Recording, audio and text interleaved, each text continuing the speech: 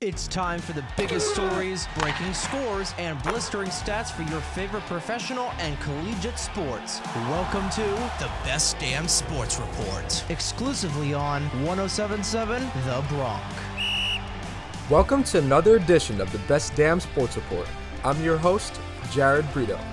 Starting things off with the NBA Playoffs, the Boston Celtics defeated the Miami Heat 93-80 in Game 5 to take a 3-2 series lead.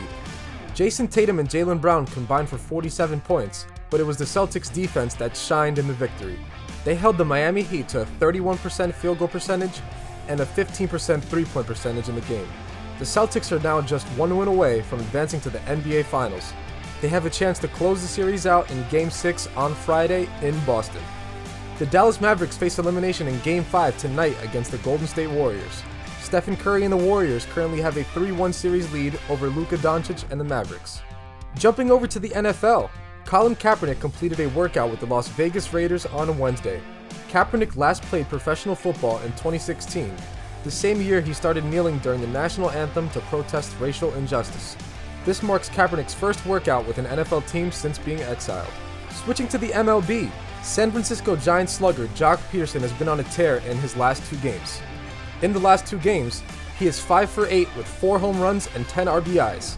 Pederson said a pre-game talk he had with all-time great Barry Bonds on Tuesday is part of the reason he is performing so well. Here's the call of Pederson's most recent home run on Wednesday. Drive to right. Hit well. Did he do it again? Out of here. Jumping over to tennis, Rafael Nadal reached 300 career Grand Slam match victories on Wednesday. Nadal is just the 5th person ever to reach 300 career Grand Slam match victories. Nadal currently has the most Grand Slam trophies for a man at 21. Wrapping things up with the NHL, the St. Louis Blues defeated the Colorado Avalanche 5-4 thanks to a Tyler Bozak overtime goal. The Blues now have a 3-2 series lead. They have a chance to close out this series in Game 6 on Friday. Tonight, the Rangers and Hurricanes face off in Game 5. That series is tied 2-2. And finally, the Oilers and Flames will face off in Game 5 of the Battle of Alberta. The Oilers hold a 3-1 series lead over the Flames and have a chance to close out the series tonight. For the Best Damn Sports Report on 107.7 The Bronx, I'm Jared Brito. This has been the Best Damn Sports Report, exclusively on 107.7 The Bronx.